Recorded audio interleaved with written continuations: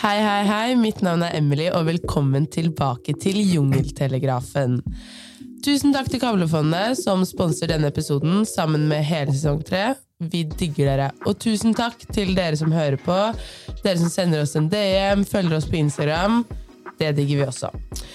I dag det bare meg i studio. Dessverre. Ari har blitt syk. Han har fått novemberforkjølelse, sånn som resten av verden.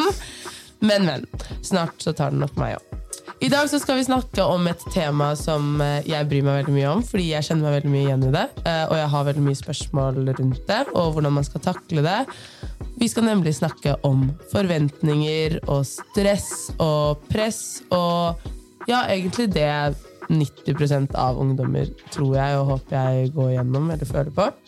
Fordi det jo sånn at vi må jo prestere på skolen, vi drar på trening, vi må prestere på jobb, vi skal ha sosiale medier, vi skal være med venner, vi skal være med familie, vi skal kanskje være med i revyen, vi skal kanskje være på russebuss. Det så mye vi skal gjøre, og vi skal ikke bare gjøre det, men vi skal også gjøre det bra når vi gjør det. Og ja, for meg så i hvert fall dette en skikkelig stor sånn, jeg vet ikke hvordan jeg skal takle det, for jeg føler jeg har så mye press rundt meg. Og det var sånn, tidligere denne uken så snakket jeg med vennene mine om det at jeg så stresset, det så mye, og at jeg skal lage en episode om det i Jungeltelegrafen. Og så var jeg sånn, hva gjør dere? Hvordan takler dere med stress og sånt? Og så det så mange av de menneskene jeg kjenner rundt meg som svarer sånn, jeg går på sovepiller. Nei, jeg går på sånn antidepressiva som jeg fikk av legen min på sånn resept. Og så det bare sånn, du gjør det, ok, greit, det jo en skikkelig fin løsning. Men så det liksom sånn som meg, som, jeg vet ikke, jeg har ikke resept på sovepiller, og jeg har heller ikke resept på noe sånn antidepressiva, så jeg trenger sånn andre løsninger på hvordan jeg skal takle stress. Så forhåpentligvis så får jeg noen løsninger av deg, Lars Halse Kneppe. Velkommen. Tusen takk for at du ville komme. Du jo psykolog, du holder foredrag for ungdom og voksne, og du har skrevet 2 bøker. I hodet på en tenåring, som da kanskje mest hjelpsom for voksne. Og sykt flink. Hvis du alltid kan bli bedre, blir du aldri god nok. Som skrevet til ungdommen. Ja. Og så jobber du jo som psykolog ved flere videregående skoler i Oslo. Så hvor du kanskje møter sånne ungdommer sånn som meg. Men, det har hendt. Det har hendt, ja. Det har hendt at jeg møter ungdommer som deg. Som jeg minner deg kanskje litt om det. Hva kan jeg si? Men jeg jo veldig nysgjerrig på den boken din. Sykt flink. Hvis du aldri kan bli litt bedre, blir du aldri god nok. Hva det du mener med det? Det jeg mener med det egentlig en veldig enkel setning, egentlig, som jeg tror jeg opplever at veldig mange unge mennesker, og egentlig også voksne, at vi har internalisert og lært oss denne setningen om at vi alltid kan bli litt bedre. At vi alltid skal lete etter feil, at vi alltid skal prøve å bli den beste versjonen av oss selv.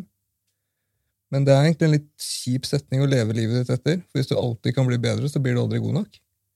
Og det egentlig en måte å angripe selvfølelsen din på, som jeg opplever at sliter ut veldig mange. At du hele tiden prøver å bli bedre, hele tiden fokuserer på det som ikke går, det som ikke funker.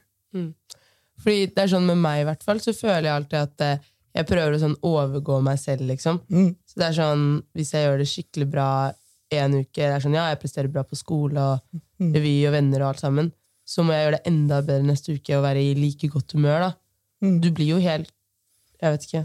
Det du beskriver egentlig det omtrent alle opplever, at du hele tiden når du pusher deg selv for å bli bedre, det eneste du gjør egentlig bare å heve standarden. Du føler jo aldri at du kommer i mål, du bare setter deg nye mål hele tiden. Og det som vanskelig med det, og det vanskelig for alle mennesker egentlig, at vi går så fort videre. Den perioden da vi liksom bare blir fornøyd og slapper av, den så kort. Man bare blir litt sånn letta, og så det neste ting. Ja. Og så liksom, når neste gang du kan slappe av? Det juleferien. Men den egentlig litt kort, så egentlig det sommerferien. Og den veldig lenge til. Det veldig lenge til sommerferien da. Fordi med meg i hvert fall så føler jeg har sånn, eller jeg har fått høre, og jeg merker det kanskje litt selv av foreldrene mine, at jeg har litt sånn flink pikesyndrom. Hvor det sånn, jeg vil være med på alt, og jeg presterer på alt, og liksom, jeg skal gjøre alt helt riktig. Men hvordan skal jeg liksom lære meg å håndtere det, og kanskje sette grenser da, for meg selv? Er du klar for noen kjipe svar? Ja. Hva skal jeg si? Nei, liksom? Ja, jeg får vel få noen kjipe svar, da. For det første så må du tenke litt over om det, de tingene du gjør, om det faktisk er ting du har lyst til, eller er det ting du føler du må. Første tegn på at du har for mye å gjøre, at du er stresset, er at alle ting du gleder deg til, blir til ting du burde gjøre. Det føles som at jeg burde gjøre det, burde. At man mister liksom gleden ved det, da. Og det er jo ofte et tegn på at du rett og slett har for mange ting i livet ditt. Og det kjipe svaret med det er at faktisk mye av det handler om å prioritere. Og legge nok tid i enhver aktivitet at det er noe du kan glede deg til. Da. Men det er jo dritvanskelig. Det er jo kjempevanskelig å skulle skru ned forventningene sine. Ja, fordi alt det jeg gjør nå, jeg er veldig stresset for tiden, liksom. Men alt det jeg gjør nå, er jeg veldig fornøyd med. Og jeg vil ikke legge fra meg noe av det jeg gjør. Jeg vil gå på skole. Ja, det okay, men, det må jeg jo kanskje. Og så vil jeg jobbe, og jeg vil jobbe med revyen, og jeg vil være med venner, og jeg vil være med familie. Jeg kan ikke prioritere noe av det, liksom. Nei, det er jo det som er det vanskelige. For når det ikke går lenger i det prosjektet der, så er det prioritere du må, faktisk. Som da blir skole, kanskje. Prioritere ned skole? Nei, prioritere opp skole. Ja. Mentally, ja. Ja, og det er det svaret veldig mange gir, da. For at det er det som hele tiden må prioriteres opp. Men det kan også være et litt skummelt svar. For jeg møter jo veldig mange ungdommer som egentlig bruker alt for mye tid på skole. At de bruker for mye tid til å forberede seg, og skole har blitt en for stor ting, da, som har gjort at det blir en veldig skummel ting. Og for mange mennesker da, er sånn der, jo mer du øver, jo mer du forbereder deg, jo skumlere blir det å ha en vurdering. For da har du ingen unnskyldninger hvis det går dårlig lenger. Da går det bare på meg, da går det bare på selvfølelsen min. Så jeg prøver faktisk å hjelpe mange til å kanskje jobbe litt mindre med skole. Men det er jo kjempevanskelig. Ja, fordi som jeg tror kanskje mange, i hvert fall mine venner og sånt, føler på, er det at jeg gjør skole til den grad at liksom det holder. Jeg føler ikke at jeg gjør for mye skole, men jeg gjør at jeg liksom ligger på sånn, jeg henger ikke bak, men jeg er ikke den smarteste i klassen, liksom. Det har jeg aldri vært. I tillegg til at det er sånn, nå har jeg sagt ja til jobben min, så jeg kan ikke bare dra fra jobben min. Jeg har sagt ja til å jobbe med revyen og ha et stort ansvar i revyen. Det kan jeg heller ikke bare dra fra. Jeg har jo en familie, og de blir dritsur om ikke jeg er med de. Og vennene mine har jo sine greier, og vennene mine vil jeg jo være med. Sånn, så jeg skjønner. Jeg vet ikke, for meg så blir det veldig sånn. Og i tillegg, jeg har skole til. Vi har jo skole er jo halve dagen. Kan vi liksom bare skulke da, liksom? Nei, akkurat. Så det du egentlig forteller meg, er at du har et liv der du egentlig ikke har tid til alt det du gjør. Ja. Riktig. Ok. Hva skal jeg gjøre da? Det blir i hvert fall vanskelig å gjøre noe for meg. Ja. Hvis svaret egentlig er at du ikke har tid til å leve det livet du gjør. Ja, men jeg vil jo gjøre alt. Ja. Det jeg gjør. Kan du gjøre alt? Altså, det er vel ingenting som er umulig, liksom. Nei.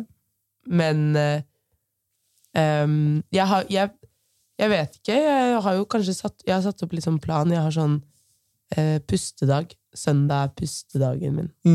Det fungerer veldig bra. Jeg synes det er veldig bra at liksom Norge er kristent land, og at vi fortsatt har sånn søndag er helligdag. Fordi den helligdagen har blitt litt hellig for meg også. Men det tror jeg faktisk er en veldig viktig ting. Faktisk, da, for jeg tenker sånn her, gleden med å bli voksen er fenomenet helg. At du har helg hver eneste helg. Og at du har en pause, og du har noe å glede deg til, og det er 1 gang i uka. Og det er en sånn ting jeg alltid sier til ungdom, jeg prøver å lære dem, at det skal aldri være mer enn 1 uke til neste ting du gleder deg til. For det er ingenting som er mer stressregulerende enn å glede seg. I tillegg til at den pausen er kjempeviktig. En ting som kan være vanskelig, da, sier ikke at det er sånn for deg, men ofte er de pausene de første tingene vi prioriterer bort når vi begynner å få dårlig tid. Ja, altså, jo, kanskje noen ganger. Men da jeg vet ikke, fordi hvis jeg liksom prioriterer bort pausene, hvis jeg gjør noe som jeg ikke fikk gjort tidligere, så gjør jeg det i pausen min, så blir jeg jo litt sånn glad på slutten, for det er sånn, ok, men nå har jeg jo fått gjort alt det jeg skal, så da går det jo fint. Så det eneste som kanskje er litt kjipt, er at ungdommer bruker, eller mange ungdommer bruker kanskje helgen enten på sånn 20 timer i strekk, og så blir man egentlig bare litt trøttere av det, eller på liksom være på dørkende fylla hele tiden. Så kanskje man skal begynne å prioritere vekk fylla. Det har vært en god idé. Det er en del som gleder seg til det nå, da. Ja, det er det. Ja, nei, jeg vet ikke. Men la oss si at jeg kommer til deg da, og så er jeg sykt stresset, fordi jeg forsøker å være god på skolen, og jeg skal være sosial med venner, og alt det der, jobbe, familie, trene, besteforeldre, alt sammen. Så sier jeg da at på en måte, det er de hyggelige og morsomme tingene som du sa tidligere, som egentlig bare blir til stress. Hva er det du ville sagt til meg da? Da ville jeg begynt å snakke litt med deg om hva stress faktisk er for noe. Hva stress er en helt naturlig reaksjon. Stress er en følelsesreaksjon. Det er kroppen dins måte å si fra at nå har ikke jeg nok ressurser til å få til alt jeg prøver på.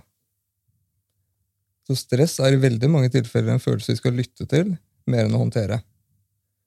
Og det egentlig kroppen din sier til deg, er at du får ikke til alt det her. Det blir for mye for deg.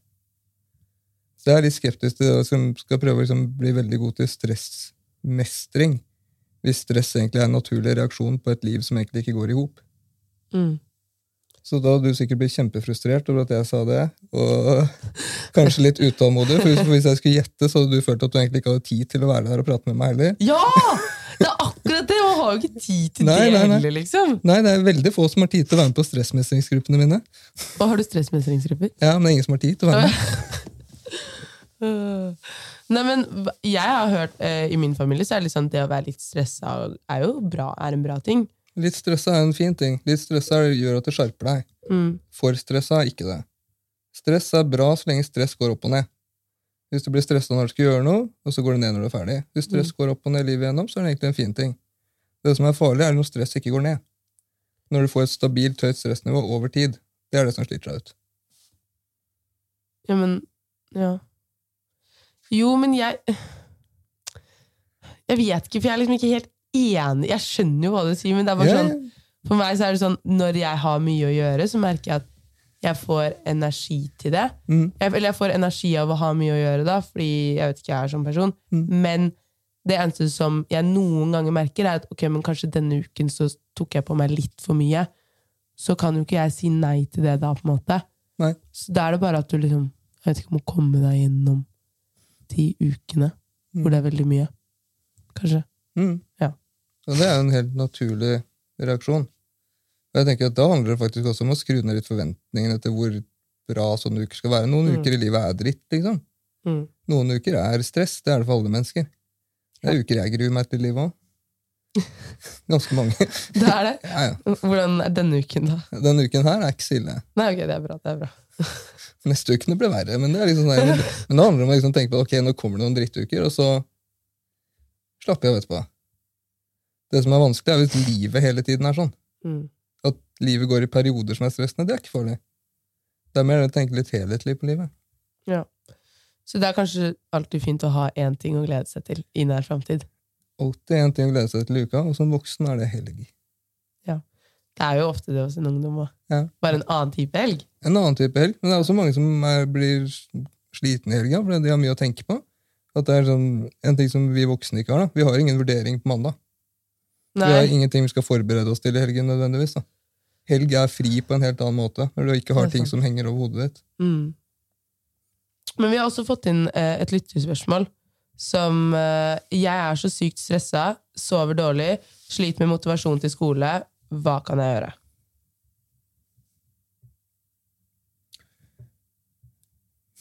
Vanskelig spørsmål. Første du kan gjøre er egentlig du kan begynne med en øvelse jeg har med veldig mange elever. Og det kalles egentlig, det er en fjellkjedeøvelse, der du skal egentlig bare ta en gitt periode, la oss si 2 uker da. Og så noterer du ned alle ting du gruer deg til i de 2 ukene. Så gir du det en skala fra 1 til 10 over hvor dritt det er. På hver ting? Ja. Og så setter du opp det etter hverandre, sånn at du kanskje har en 7-er, en 8-er, en 9-er. Og i mellomtida, mellom hver ting, så må du legge inn en aktivitet som får stresset ditt ned. Som soving, liksom? Som soving, eller en ting du gleder deg til, en ting du skal se på, en ting du skal gjøre. bare en eller annen ting der, for å prøve å få stresset ditt ned I mellomtida. I tillegg, så når du har summert opp hvor mange sånne her 8 eller 9 du har, så får du en totalsum, en total drittsum, som jeg pleier å kalle det, og da kan du hele tiden måle progresjonen din. At nå har jeg klart 18 av 24 poeng, for eksempel, sånn at du hele tiden får en følelse av at du på vei et sted. For det verste når du har det sånn, at det føles ut som at alt kommer på en gang. At alle de fæle tingene skjer på en gang, og du mister litt oversikten. Heldigvis så det egentlig ingenting som skjer på en gang. Alt skjer egentlig I rekkefølge I livet. Så vi liksom sette det I rekkefølge, og prøve å dra det litt ut, så får du litt mer oversikt igjen. Og du klarer aldri å få motivasjon hvis med mindre du klarer å roe deg ned litt, for motivasjon egentlig et overskuddsfenomen. Så det første handler faktisk om å ta litt kontroll og prøve å få litt oversikt. Fordi når du sa det med den øvelsen, så jeg gjør ikke det. Det synes jeg var en veldig god idé. Jeg tror faktisk jeg kommer til å gjøre det når jeg kommer hjem. For det virker, jeg vet ikke, det virker litt sånn deilig å bare sitte og skrive. Så kan du skrive sånn pent også, da. Du skriver kjempepent. Kan tegne litt. Og så markere. Kan bruke flere farger, og det helt uendelig med muligheter. Nydelig. Fordi jeg liker alltid, når jeg er veldig stresset, så pleier jeg å lage sånne lister på notater, hvor jeg tar sånn, det sånn dotter du kan trykke på notater, og så står det sånn, innlevering I norsk uke 43. Og så når jeg har gjort det, det veldig mestringsfølelse, så trykker du på den sånn gjort, og så går den helt nederst på lista di. Det pleier jeg å gjøre, og så pleier jeg også å ha på sånn påminnelser, sånn at ikke du må huske alt du skal gjøre, fordi da bare kommer det. Det var det faktisk Monica. Det fikk jeg å tweete av Monica, fordi hun har sånn 1000 påminnelser på telefonen sin, og så var hun sånn, ja, du burde prøve påminnelser. Så var jeg sånn, ja, ok, greit, jeg skal gjøre det. Men så det jo også sånn. Så det et sted å begynne, rett og slett for å prøve å få litt oversikt. Ja. Og så handler det også om å prøve å finne ut litt om det en vanskelig periode man I, eller om det så livet sånn. Noen perioder vanskelig, høsten alltid vanskelig. Jeg liker, ja. For noen da. Og for de fleste litt mer slitne på høsten. Vi har litt mindre energi når det blir mørkere, fordi kroppen vår bruker litt tid til å vende oss på at vi går inn I en mørkeperiode. Ja. Så vi blir litt trøttere og får litt mindre energi I de ukene her. Ja, for sånn motivasjon til skole, hva det man kan gjøre for å på en måte, jeg vet ikke, heve den? For det jo, tenk så vanskelig det for en ungdom da. Og så, du skal sitte der, du skal gjøre skole, og du skal gjøre det bra, men du vet egentlig ikke helt hvorfor skal du gjøre det bra på skole? Jeg vet ikke hva jeg vil bli I livet. Hvorfor skal jeg ha så bra karakterer? Hvordan skal du greie å motivere deg uten å vite hva du egentlig vil bli? Går det an? Jeg vet ikke, jeg tror det sånn veldig mange I min vennekrets som driver med det. Ja, jeg kan si det. Ikke kødde det bort, da. Så, motivasjon og skole, for hva man vil bli, det vanskelig. Faktisk, for jeg tenker sånn her, for det første, å vite hva man vil bli når man vil gå på videregående, det omtrent umulig. Fordi man har ikke møtt verden. Man har ikke blitt til det mennesket man skal være resten av livet. Så å vite det da, det noe de aller færreste vet. I tillegg til at det også en tid da man har veldig mye annet å tenke på, så det vanskelig å tenke seg til hva man skal funke som. Da. Og når vi prøver å finne ut det, så leter vi alltid etter en sånn emosjonell bekreftelse, for en sånn god følelse. Og den får vi veldig sjelden hvis jeg stresser. Så motivasjon handler ofte mer om å veksle mellom å ha kortsiktige og langsiktige mål. Det også ganske vanskelig å skulle liksom gå hele videregående, være motivert at ok, på slutten skal jeg komme inn på jusstudiet for eksempel. Det kan være litt skummel motivasjon. For da blir det ofte plutselig skummelt av vurderinger, for da står hele fremtiden på spill. Ja. Så motivasjon handler hele tiden om å liksom veksle perspektiv, mellom å tenke kortsiktig og langsiktig. Og jeg mest tilhenger av å tenke litt kortsiktig. Ja, for da det liksom nærmere til målet. Ja, sånn. Ja, så det vanskelig liksom, å planlegge livet med en måneds liv forandrer seg. Hvordan man har det forandrer seg så fort. Da. Men det jo ikke bare ungdommer eller meg selv som, altså det ikke bare oss som legger press på oss selv på en måte. Nei. Vi får jo press fra overalt andre steder i verden. Vi får jo press av foreldre og besteforeldre, av familie og lærere. Og så venner. Jeg tror på en måte ikke, kanskje venner litt sånn unntak, for jeg tror ikke venner mener helt å presse andre venner. Men det bare ender opp med at det sitter sånn 5 venner I en sirkel, og så snakker alle sammen om hva de har å gjøre, og da blir de andre mer stresset. Så prater du også om hvordan de gjør det. Ja. Hvordan det har gått på vurderinger, hvor mye du har forberedt seg på vurderinger. Jeg tenker sånn her, jeg opplever kanskje at det stresset og presset mellom venner og venninner kanskje er det verste, fordi det smitter så jævlig. Sånn her, hvis man sitter der sammen foran en vurdering, og alle er litt stresset, det stresset kommer til å eskalere. Fordi når vi blir stresset som mennesker, eller redde, første vi gjør er å se andre mennesker rundt oss i øynene. Er de redde? Hvis du sitter der og er stresset, så ser du på venninna di i øynene, så hun ser livredd ut, så kommer du til å bli livredd. Så stress smitter veldig, da. Ja. Så det ender opp med at det sitter sånn gjeng i kantina, og alle er bare sånn, fy søren, jeg har så mye å gjøre. Ja, jeg hadde en gang sånn, jeg var på studenthelsetjenesten før, så var jeg en gang i et sånn venterom før en juseksamen. Oi. For jeg skulle følge kjæresten min på juseksamen. Ja, ok, det var ikke du som skulle ha den. Nei, det var kjæresten min. Og da var det noe som heter bokkontroll. Og at de går gjennom lovsamlingene til alle, for å se om det er noe som har jukselapper og sånt inn der, om det står skrevet noe. Og hvis du blir tatt i det, så blir du tatt fra lovsamlinga di. Så da er det kjørt. Så det betyr at alle de 60 studentene som var der, måtte sitte i et rom i 30 minutter, dritstressa, livredde før eksamen, og de hele tida tenker på, ok, men ble jeg tatt fra meg lovsamlinga? Det var panikkangst som smittet av det. Herregud. Da ender de på å løpe ut av rommet en etter en. Og sånn er det litt når man går på videregående, at man blir stresset av hverandre, for man hele tiden får vite, ok, hvor mye alle andre har lest, hvor mye alle andre har forberedt seg, hvor negativt de snakker om seg selv, og de er kjempedårlige. Og jeg er ikke forberedt i det hele tatt, eller jeg har lest kjempemye, men jeg tror ikke jeg kan det. Alt det her, hvis du er stresset selv, blir til sånne tanker, ok, men er jeg forberedt? Har jeg lest nok? Hva sier du om meg hvis jeg ikke får det til? Så det er litt sånn hvordan man som samfunn og egentlig i en skolehverdag forholder seg til det. Men hvordan skal man forholde seg til det? Hvis liksom, det er jo veldig vanskelig for en ungdom å sitte der og se på at alle andre er stresset uten å faktisk bli stresset selv, som du sier. Det er jo bare noe vi blir. Hvordan skal vi på en måte hjelpe dem liksom jeg går bort til vennene mine og later som jeg ikke er stresset? Tror du de blir mindre stresset av det? Jeg tror kanskje heller da må snakke litt sammen om hvordan dere skal være sammen for en vurdering. Om dere kanskje skal snakke om andre ting, gjøre andre ting, om dere kanskje skal være fra hverandre. Ja. Eller kanskje gjøre noen øvelser sammen. Det er faktisk veldig gøy å sitte med vennene sine før en vurdering, for da sitter alle sammen sånn helt sånn dritstressa, og så det blir sånn skriking på hverandre basically for å finne svar. Ja. Det er veldig sånn, ja, det er jo ganske stressende faktisk.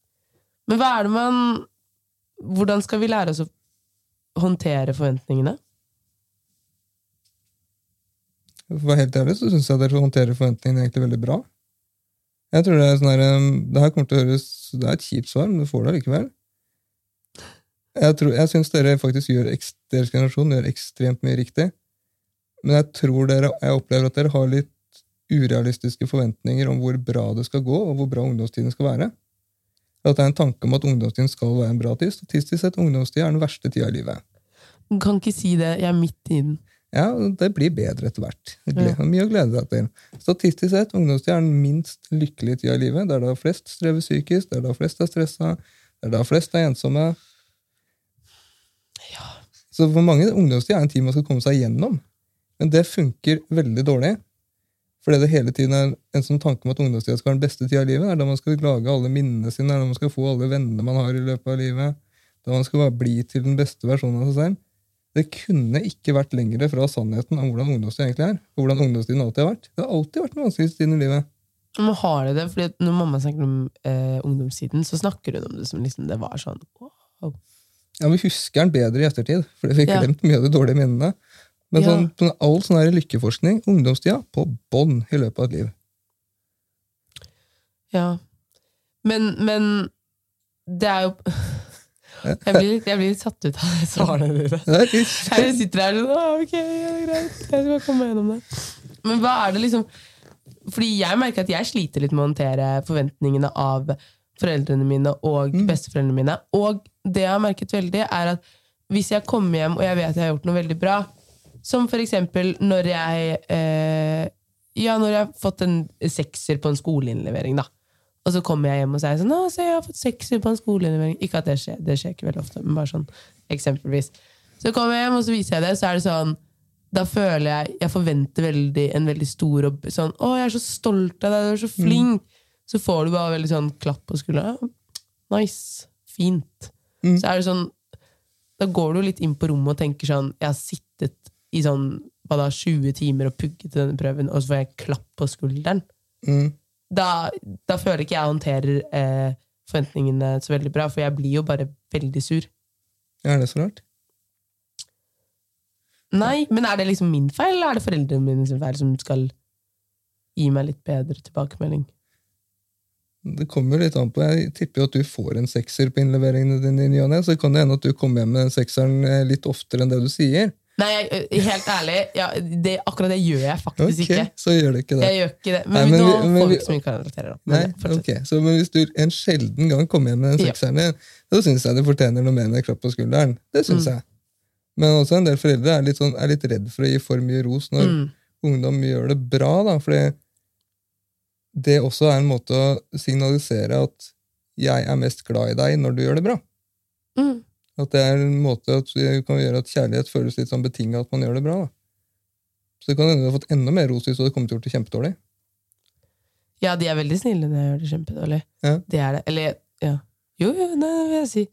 Men jeg vet ikke, det er jo kanskje litt sånn fra resten av familien også. Du vet når du er på sånne store familieselskaper, og så kommer de bort til deg, sånn grandtantene dine, og så er de sånn, ja, hvordan går det med deg for tiden? Hva driver du med?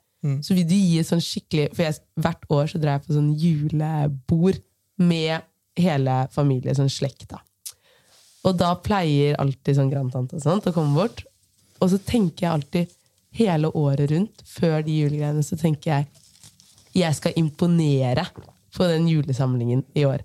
Så da, når grandtanta mi kommer bort og spør, jeg vet det høres veldig topp ut, men det er faktisk helt sånn. Du aner ikke hvor ofte jeg hører det. Nei, ikke sant! Det er kjempevanlig, er det ikke det? Jo, ja. Og det som kanskje er enda verre enn akkurat det om å imponere, du aner ikke hvor mange ganger jeg møter tredjeklassinger på videregående som gruer seg så sinnssykt til påskeferien i tredje klasse, når de skal møte familie og skal spørre hva de skal til neste år. Fordi de ikke har funnet ut hva det skal bli. Stakkar, det får de så mye spørsmål om. Det er det verste. Jeg skrev en artikkel om det i Aftenposten en gang. Det er det spørsmål ungdom hater mest. Ja. Hva skal du bli når du blir stor? Og så sitter du der og sånn, jeg vet ikke. Ja. Nei, fordi det er det. Fordi når jeg er på de julesamlingene, så sier jeg, så spør jeg sånn, ja, hva gjør du i livet? Og da vil jeg ha et skikkelig knallbra svar, som liksom leverer. Og hvert år så vil jeg at det svaret skal være bedre enn det var i fjor. Ok, da har jeg en oppfordring til deg. I år skal du gi et skikkelig dårlig svar. Hva skal jeg si, liksom? Et skikkelig dårlig, skuffende svar. Skal jeg si jeg er deprimert, liksom? Du kan si det går dårlig på skolen. Det kan jeg si! Si at det går dårlig på skolen. Men hva svarer de da? Det finner du ut da. Men da blir det litt sånn amper stemning. Skjønner du? Hvis jeg sier sånn, nei, det går dritbra, jeg gjør det så bra på skolen, jeg gjør alt hele tiden, lalala. Så blir det sånn, åh, så bra, jeg visste det skulle gå bra med deg, vet du. Ja. Skjønner du? Det er jo mye deiligere å få det svaret enn sånn, ja.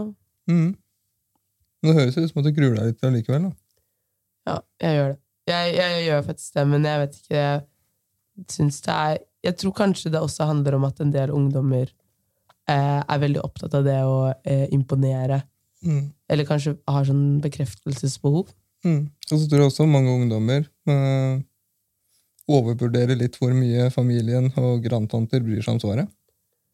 Jeg tror i veldig mange selskaper at dere blir utsatt for veldig mange spørsmål som egentlig bare er høflighetsfraser, fordi de ikke vet annet de skal spørre om. Ja, det er jo... At de kanskje ikke husker svaret så godt etterpå, eller? At det bare er en måte å få samtalen til å gå på. Det har jeg faktisk aldri tenkt på. Det er jo kanskje en ganske stor sannsynlighet for det også. Men jeg vet ikke, jeg tror det bare er noe med det at du vil jo stresse. For meg så er det i hvert fall sånn at jeg ønsker å stresse foreldrene mine så lite som mulig. Så jeg prøver å gjøre det så lett som mulig for at de skal stresse mindre ved å gjøre det bra. Sånn at ikke de trenger å jeg vet ikke, stresse med mitt liv, da. Det du sier da er en utrolig kul ting. For det er noe jeg hører veldig ofte, og det er en veldig fin ting med deres generasjon. Dere bryr dere veldig mye om foreldrene deres og familien. Men jeg hører veldig ofte at jeg ikke vil være en belastning. Ja, hva kan vi si? At dere ikke skal være en belastning for foreldrene deres og familien, som egentlig også legger et ganske mye press på dere selv. At dere skal prestere for at de skal ha det bra. Jeg snakker vel med mine foreldre, de er egentlig mest opptatt av at dere har det bra, men at dere gjør det bra. Ja. Jeg tror det bare er fordi at liksom jeg vet ikke, de er så snille, eller i hvert fall de er så snille mot meg, og da vil jeg liksom være litt snill tilbake, da. Ja. Vil jo liksom at de skal kunne dra på foreldremøte og si sånn, nei, hun er min datter. Skjønner du? Jeg vet ikke, jeg får litt sånn jeg lurer på om jeg har det der flink pik-syndromet, altså. Det kan godt hende at jeg tror ikke alle, eller jeg håper ikke alle ungdommer føler på sånn press. Er det veldig mange som gjør det? Ja. Er det flere nå enn det var tidligere? Ja, før? mange flere. Hvorfor tror du det er sånn? For det første, dere vokser opp en helt annen tid. En veldig merkelig ting med å bli voksen er å oppleve at du ikke er ungdom selv lenger. Og det første du opplever da, er liksom hvor du skjønner hvorfor det er så vanskelig å forstå ungdom for voksne. For det første, du har forandret deg, men enda viktigere, ungdomstida forandrer seg så mye fra generasjon til generasjon. Og dere har en veldig annen ungdomstid enn det vi hadde. Sånn, når jeg vokste opp, jeg fikk min første mobiltelefon da jeg var 17 år. Ja, det høres deilig ut. Og det var en helt annen tid i forhold til, vi hadde ikke sosiale medier, det fantes ikke da. Vi ringte hverandre på fasttelefon. Vi visste omtrent ingenting om hverandres liv, annet enn våre nærmeste. Dere har en hel verden å sammenligne dere med til enhver tid. Og det er en ganske stor forskjell. Vi mennesker vi sammenligner oss på en negativ måte. Vi sammenligner oss hele tida med andre mennesker på de tingene vi er mest usikre på om oss selv. Og det er sånn vi prøver å bli kvitt usikkerheten vår. Vi er usikre på om vi ser bra nok ut, om magen vår er flat nok, om beina våre er bra nok, om det sosiale livet vårt er bra nok. Før så kunne vi bare sammenligne oss med dem som var i nærheten av oss. Dere har en hel verden å sammenligne dere med til enhver tid i lommen deres. Og det gjør en ganske stor forskjell. I tillegg til at dere får utrolig mye tilbakemeldinger på de tingene her. Ja. Dere blir vurdert på en helt annen måte enn alle andre tidligere generasjoner. I den mest usikre perioden i livet. Det er en ganske stor greie. Det er litt teit at vi må bli det, egentlig. Sånn sosiale medier og sånt. Jeg tror du selv legger en veldig stor byrde på oss. Men jeg vet ikke, jeg føler kanskje det du sier med at vi sammenligner oss med hele verden. Kanskje det jeg har lagt veldig merke til, er det med sosiale medier og bekreftelse, på en måte. Hvor det er sånn, det å legge ut et bilde, det er jo veldig rart. Tanten min kommenterer alltid det, at det er sånn, når jeg går på Instagram-bildet ditt, så er det så rart, for alle skal kommentere sånn søta, pena, fina. Wow, shit ass, digg da! Og så er det sånn, ja, men du skjønner jo hva jeg mener. Gjør tanten din da, eller? Nei, hun skriver bare nydelig njese eller et eller annet sånt. Og så kommer hun med sånne der emojier som man brukte i sånn 2015. Du vet, det er litt sånn gamle som egentlig er sånn utadert. Jeg har ikke lært meg det ennå, eller? Ja, ok, greit. Men du skjønner hva jeg mener. Så blir hun jo litt sånn, det er jo fordi jeg tror for mange, jeg var veldig avhengig av det før i hvert fall, å få veldig mye bekreftelse på sosiale medier. Jeg føler jeg har liksom slippet det litt nå etter hvert når jeg har blitt litt eldre. Så føler jeg at jeg gir litt mer faen i det. Men jeg tror det gjorde noe med meg på en måte det at jeg fikk det hvor mange likes man får, og mye sånn bekreftelse på hvor pen du hele tiden skal være på kommentarene. Og jeg husker helt ærlig, det er veldig flaut å innrømme, men jeg pleide å slette innlegg som hadde mindre kommentarer enn det tidligere innlegget. For jeg skulle liksom gjøre det bedre på den neste innlegget. Det er jo helt forferdelig. Det høres ut som en ekstrem versjon av det der juleselskapsgreiene. Ja. At du skal ha en bedre versjon hvert år. Ja, det er litt sånn, men jeg vet at ikke det bare er jeg som gjør det. Nei, det er ekstremt menneskelig. Ja. Det er derfor det er avhengighetsskapende. Fordi du får så konkret tilbakemelding som er målbar.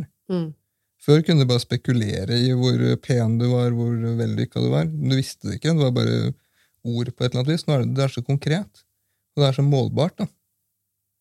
Det gjør det veldig avhengighetsskapende, og gjør det veldig stort. Da. Og i tillegg, da, sånn er det du også gjør, sier ikke at det er sånn for deg, men det er sånn for mange, at det gjør jo også at du hele tiden kun vil legge ut den beste versjonen av deg selv, som gjør at du egentlig også kun får bekreftelser fra andre mennesker på den beste versjonen av deg selv. Så du får aldri bekreftelse på det du er usikker på. Du får aldri bekreftelse på den delen av deg du kanskje trenger mest bekreftelse på. Du får bare bekreftelse på at jeg må fortsette å vise den beste versjonen av meg selv. Det er veldig sant. Jeg vet, ja. Nei, det er veldig vanskelig å være ungdom, altså. Den verste tida i livet. Ja, men det kan du ikke si, fordi det gjør det jo bare enda vanskeligere. Hva skal du si? Liksom, ja, alle sammen bare venter til sånn 3-4 år, så blir livet mye bedre. Frem til det så kommer det til å være et helvete. Det er jo ikke sant. Det er ikke sant. Det er jo mye bra, liksom. Kjempemye bra. Ja. Grunnen til at jeg sier det, og det sier jeg til alle ungdommer jeg møter, det er for å prøve å redusere skam over at ungdomstida ikke er bedre enn det den er. Ja. Fordi man har veldig høye forventninger om at det faktisk skal være den beste tida i livet. Og de forventningene gjør det verre å ikke få det til. Det gjør det verre å ha det vanskelig i den tida. For det er en skam over å ha det vanskelig i den tida man tror skal være den beste tida i livet. Så det er egentlig den neste grunnen til at jeg sier det. Ja, det tipper det, ja. Det er kanskje litt sant, da. Ja, jeg vet ikke. Men i Jungeltelegrafen så har vi en tidsmaskin som er sånn at du vet alt det du vet nå, og så drar du tilbake i tid og møter 16-17 år gamle deg. Okay? Hvilket råd ville du gi til deg selv? 2 råd. Hvilket råd? Ja, du kan godt ta 2. Jeg kan gi 2 råd. Ja. Første rådet er ikke stress med å ta fysikk sånn at du skal komme inn på arkitekthøyskolen, for du har ikke lyst til å bli arkitekt allikevel. Altså, ville du egentlig bli arkitekt? Nei, jeg hadde ikke lyst til det, men jeg hadde en tanke om at jeg kanskje skulle det, derfor valgte jeg realfag. Herregud, gikk du realfag? Ja. Og det var helt unødvendig. Og jeg ville også i forlengelse av det sagt at ok, det haster ikke med å finne ut hva du vil bli når du blir stor. Du gjør ingenting om du velger feil studie først. Jeg gikk 3 år på journalisthøyskolen før jeg ble psykolog, og det er jeg kjempeglad for i ettertid. Oi. Så jeg valgte feil studie, og jeg fullførte feil studie. Og det er noe av det jeg er mest glad for i livet mitt, for jeg hadde ikke fungert som psykolog hvis jeg hadde begynt rett etter videregående og vært ferdigutdannet som 24-åring. Da hadde ikke jeg vært moden nok til å fungere i rollen som psykolog. Så mye av det handler om at det ville vært at det er ikke farlig å velge feil. Så ville jeg også gått tilbake og sagt at den sveisen du skaffet deg når du skinnet deg, men beholdt en 8 cm lang rottehale, den kommer du til å bli flau over senere i livet. Nei, gjorde du det? Ja. Hvor lenge hadde du rottehalen? Rottehalen forble. Ja, hvor lenge da, liksom? Et halvt år eller noe sånt. Herregud, gikk du rundt med rottehale i et halvt år? Ja. Var det ingen som sa noe på den? Jo, mange. Flettet du den, liksom? Av og til. Åh, hjelpes! Hvordan fikk du den ideen? Hæ? Hvordan fikk du den ideen? Hvordan fikk du den? Jeg spilte en fotballkamp, egentlig. Ja. Jeg hadde en langt fotballspillerhår, da. Med masse hårbånd og strikker. Det så ikke noe bra ut der. Bleika var det i tillegg, så det så litt... Nei, men... Det var kjempekult i 2004, så må jeg huske på det. Herregud. Ja, men i hvert fall, så i en fotballkamp så gikk jeg opp i en hodedør med en forsvarsspiller. Så skulle jeg prøve å hedde bakover. Så knakk jeg nesa hans. Oi. Så han spylte blod utover hele håret mitt, så jeg fikk panikk, og da klippte jeg meg. Og så bare så jeg meg etter jeg klippet meg, at oi, jeg har en rottehale på siden her. Det ser bra ut. Og så ble den i et halvt år? Jeg ble et halvt år. Nei, ok. Ja. Dro du mange damer da, det halvåret med den? Eller merket du at det var litt forskjell? Jeg dro ikke mer damer det halvåret, det gjorde jeg ikke. Ikke sant? Nei, jeg gjorde ikke det. Nei, bare til alle gutter der ute så anbefaler jeg ikke å ha rottehale, for det gikk ut i 2000 og hva da? Før 2000? Jeg gikk vel ut på 1980-tallet, tror jeg. Men jeg prøvde å gi henne et comeback, da. Ja, ok. Ja, ok. Noen må jo være først ute, tenkte jeg. Ja, ok, greit. Men nå har vi jo snakket om ekstremt mye. Vi har snakket om stress og... Ja, nei! Før vi avslutter, har du egentlig noen flere råd til ungdommer? Mange. Fortell meg alle. løs. Bare fortell alle, du. Råd til ungdommer. Ja. Viktigste rådet, som jeg gir til fleste ungdommer, er å prøve å bli venn med folk som er annerledes enn deg selv. Som er? Annerledes enn deg selv. Vi mennesker tiltrekkes veldig naturlige mennesker som er like oss selv.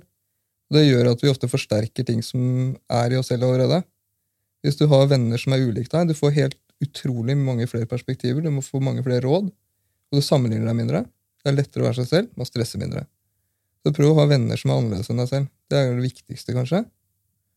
Lær deg å plystre. Hvorfor det? Eller du trenger faktisk ikke å lære deg å plystre, du må bare begynne å plystre. Hvorfor skal man det? Hvis du plystrer, det er en grunn til at vi plystrer som mennesker. Hvis du ser en fyr som later som han slapper av, så går han rundt og plystrer. Det er fordi det funker. Å plystre, når du plystrer, så tar det automatisk kontroll over pusten din, som gjør at pulsen din går ned. Og plystre er den kjappeste måten å roe seg ned på. Oi! Sånn, hver eneste en normal dag av meg, for meg er det kanskje 7 elever på besøk eller noe sånt. Så betyr det at det går 45 minutter, så er det 15 minutter. I løpet av de 15 minuttene så må jeg være helt nullstilt, da må jeg være helt rolig. For alle mennesker som jeg kommer og møter meg, trenger at ikke jeg har med meg følelser fra den forrige eleven, for eksempel. Så jeg går rundt og plystrer et kvarter. Går du rundt i gangen da, liksom? Går rundt og plystrer og nynner og drikker kaffe. Ha! Funker. Da skal jeg prøve det. Om ikke det funker, så blir jeg litt skuffet. Men jeg skal prøve det. Ja, hvis det ikke funker, så må du øve mer på å plystre. Ok. Problemet er at jeg kan bare plystre innover, så det blir sånn. Ja, Skjønner du? Det fungerer veldig dårlig. Så jeg må lære meg å plystre. Ja, du trenger ikke å bli noe god. Nei, ok. Det er det viktigste. Du trenger ikke å bli noe god til det. Nei, ok. Nei, men da skal jeg ikke det. Du kan bare fortsette med rådene dine. Altså, jeg trenger masse. Du trenger masse råd? Ja, det er bare å fyre løs. Så bra. Skal vi ta noe av? Jo. Du som har 1 dag i uka da du har pustedagen din. Okay. En aktivitet du kan gjøre, som du skal gjøre 1 gang i uka. Du skal gjøre 1 aktivitet i uka da du ikke har med deg væske. Jeg må jo ha med meg væske. Jeg har jo tingene mine i væska mi. Det skal du ikke. Skal jeg ikke ha med meg ting, da? Ja. Ja, men da blir jeg jo enda mer stresset. Nei. Ok. Jo, du kommer til å bli kjempestresset. Grunnen til at jeg prøver å teste en gang, det er noe utrolig befriende. Ok, så vi mennesker, hvis du er som meg, så stapper du hverdagen din full. Ved at du gjør ting på vei til andre ting, og du optimaliserer hverdagen din, og planlegger liksom. Alt blir liksom på vei til noe. Det gjør at du egentlig får du får ikke helt muligheten til å nyte hver ting. Hvis du ikke har med deg væske, så tvinger du deg selv til å gjøre 1 aktivitet av gangen. I tillegg til at det er en ekstremt befriende følelse å gå rundt og veive med armene. Det er faktisk veldig lenge siden jeg har gjort det. Bør gå rundt og veive med armene. Det er jo som man gjør på tur når man er på tur i skogen. Liksom. Da gjør jeg det. Men jeg gjør det veldig sjelden. Jeg skal prøve det. Og så får du en helt merkelig følelse. Jeg gjør det 1 gang i uka selv. Hvilken dag? Er det en fast dag, eller bare gjør du det? Ofte på fredager, faktisk. Eller torsdager. Ikke ha med meg væske på jobb. Det føles ikke som jeg skal på jobb den dagen. Det føles som at jeg egentlig bare er ute på tur. At det er sånn lystbetont aktivitet. Det føles ikke som jeg skal på jobb. Når jeg går der til T-banen, ikke noe væske. Jeg skal ikke på jobb, jeg. For da hadde jeg hatt væske. Kjøper meg en kopp kaffe, går rundt med kaffen min. Ja, jeg er på tur. Det høres jo skikkelig deilig ut. Det er sinnssykt deilig. Jeg må gjøre det. Men hva må jeg gjøre? Trenger du ikke PC-en din, liksom? Ja, da må jeg klare meg uten PC en dag. Ja. Jeg kan ha en telefon i lomma, da. Det er masse du kan ha i lomma. Du kan ha så mange ting du vil i lommene dine. Ok, jeg kan det. Ja. Bare hendene, liksom. De skal være... Jeg hadde ikke tenkt å sende deg ut uten nøkkel til leiligheten eller huset ditt, for eksempel. Nei, det hadde jo... Eller uten bankkort, for en saks skyld. Ja, det trenger jeg. Hvis jeg skal kjøpe den kaffen, så må jeg ha bankkortet mitt. Det trenger du. Du trenger sikkert også telefonen din. Der du kanskje har ruterbilletten i blant annet, så telefonen din må være med. Ja, nei, jeg sniker. Du sniker, ja. Hallo, ungdommer må faktisk finne måter å spare penger på, og da er det å snike en fin måte. Ikke at, jeg bare sier at, det fungerer. Men nå er det billettkontroll, så nå har jeg billett, selvfølgelig. Ja. Selvfølgelig, ja. Så det har du kontroll på, det er bra. Ja. Har du noen flere råd du vil komme med? Ja. Ja, hva skjer? Ok, du er opptatt av å puste, er du ikke? Jo. Hvordan puster du? Klarer du å puste med magen? Jeg vet ikke. Jeg vet ikke. Hvis du prøver å legge hånden på brystet og på magen din, en hånd på hver. Her? Ok, og så... Den andre på brystet. Ok. Så puster du inn. Ok, hvilken hånd beveger seg mest? Kanskje den her? Altså den nede på magen?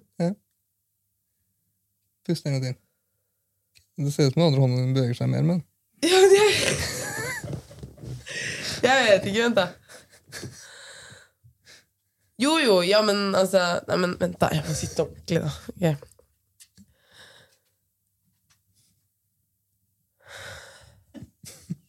Jo, ja, greit. Det er greit, vi er enige. Ja, den her beveger seg kanskje mer, men altså den her liksom... Kan du prøve, når du sitter her, kan du prøve å puste på en måte sånn at det er den andre hånda som beveger seg mest? At det er hånda du holder på magen som beveger seg mest? Ok, vent. Ja? Det er en veldig fin måte å roe seg ned på. For å puste dypt og puste godt handler egentlig om å puste med magen igjen. Og det er noe vi gjør når vi er barn. Barn er dritgode til å puste med magen. Men i løpet av livet så begynner vi å puste mer med brystet. Men det med at du puster med magen, da blir du mindre stresset, liksom? Du får mer oksygen inn, og pulsen din går ned.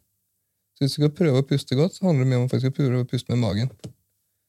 Og hvis det er vanskelig å puste med magen, noe mange syns, den enkleste måten å gjøre det på da, er å legge hendene bak hodet, og presse albuene bakover.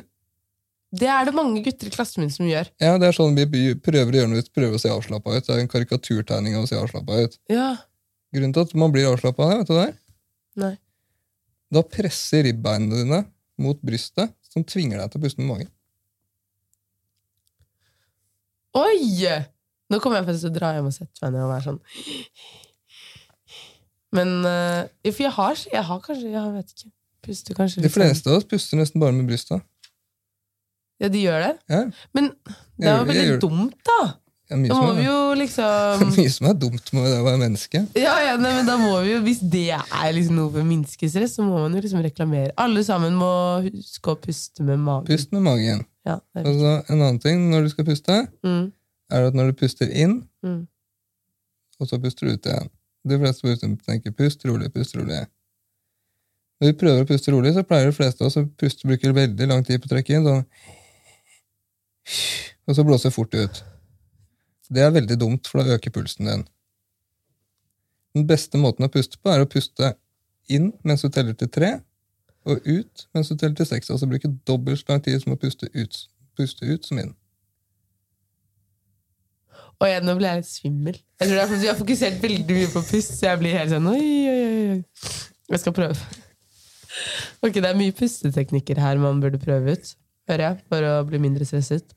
Grunnen til det er at det er lett, rett og slett. Ja. Veldig mye av det andre som handler om å bli mindre stresset, handler om de vanskelige tingene, det handler om å prioritere. Rett og slett, og også kanskje gjøre det umulig å prøve å skru under forventningene til seg selv. Men sånn, en ting som er litt viktig at jeg sier, er sånn her, når jeg snakker med ungdommer, jeg gir veldig sjelden konkrete råd i starten, for det mennesker vi trenger på en måte å finne frem til våre egne råd, finne hva som funker for oss selv. Jeg kunne ikke sagt sånn her, hvis det her var første gang jeg pratet med noen, jeg kunne ikke gitt deg de rådene her, for da hadde du blitt sur på meg. Ja. Det hadde blitt irriterende og blitt provoserende. Her har jeg sittet og strevd med det her i flere måneder eller et år og tenkt på det, og så kommer det en eller annen halvgammal fyr med en kaffekopp i hånda og gir meg svaret på 5 minutter. Det hadde bare vært irriterende. Ja. Det er jo... Ja, men jeg tenkte litt på det. Jeg var litt sånn, hallo, er det så lett? Da kunne jeg jo gjort det for lenge siden. Ja, det tenker alle. Så det funker ikke, rett og slett. Nei. Ungdom synes vi voksne er alt for løsningsorienterte. Det er det mest irriterende med oss. At vi later som at vi har svar på alt. Ja, det gjør dere faktisk. Ja. Og det gjør jo bare at og det gjør jo at uansett hvor bra rådene hadde vært, så er det ingen som følger de, fordi de blir bare irritert. Ja, men nå har vi i hvert fall snakket om veldig mye bra. Vi har snakket om stress og forventninger og øvelser man kan gjøre. Og spesielt den øvelsen jeg likte veldig godt, det var den hvor du skulle sette deg ned og skrive sånn. Hva het den? Du hadde et navn for den? Fjellkjedeøvelsen. Ja, fjellkjedeøvelsen. Var det over 2 uker? Ja, 2 uker eller 4 uker, kommer man på lenge og lyst. Ja, den skal jeg prøve meg på. Og så har vi jo snakket om rottehaler og alt sammen. Men før vi avslutter helt til slutt, så har vi også en magisk tryllestav som alle gjestene våre får. Og det da er at du får en magisk tryllestav, og du kan endre på hva du vil. Du får all makt i hele verden. Hva velger du å gjøre med den tryllestaven? For å endre hele verden? Kan du gjøre hva du vil? Hva jeg vil i hele verden? Det var et stort spørsmål, da. Må jeg bare prøve å finne på et eller annet svar som ikke får meg til å høres som en dust egoist? Ja, og som ingen andre har svart på før, for da blir det ekstra kult, liksom. Jeg kødda, du må ikke det. Bare kom med akkurat hva du vil. Okay, gjenta spørsmålet. Ok. Du får en magisk tryllestav og kan endre på hva du vil. Du får all makt. Hva velger du?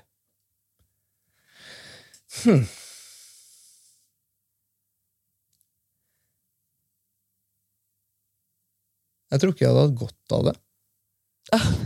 For å være helt ærlig. Det er jo, du må jo ta, her vil du ikke ha tryllestaven. Alle vil jo ha tryllestaven. Jeg tror ikke jeg ville hatt den tryllestaven. Sier du nei til tryllestaven? Ja. Ja, oi. Det er første gang i Jungeltelegrafens historie at noen sier. Men det er greit. Vil du ikke ha makt? Nei, jeg tror ikke det hadde gjort meg noe lykkeligere. Jeg tror ikke jeg hadde gjort noen andre noe lykkeligere heller. Nei. Jeg tror i hvert fall ikke jeg hadde blitt noe lykkeligere. Tenk på et ansvar, da. Det høres ekstremt slitsomt ut. Skulle jeg levd med den beslutningen resten av livet mitt, at jeg hadde ett ønske jeg kunne forandre av verden, og jeg fikk det ikke til? Ja, men du får det til. Det er det som er, du får det jo til, egentlig. Det der, for helt ærlig, jeg skal svare ærlig. Det der er bare noe som hadde skaffet meg masse angring i ettertid. Det hadde du kanskje. Det var et veldig bra svar. Det var det. Og med det så sier vi tusen takk til deg, Lars, for at du ville komme til oss i dag. Tusen takk til dere som hører på. Vi setter veldig stor pris på det. Tusen takk til Kavlefondet. Og om du ønsker å si noe, eller være med i podcasten, eller tenker dere har et tema som høres bra ut, så gjerne send oss en DM. Tusen takk for oss. Vi snakkes. Ha det!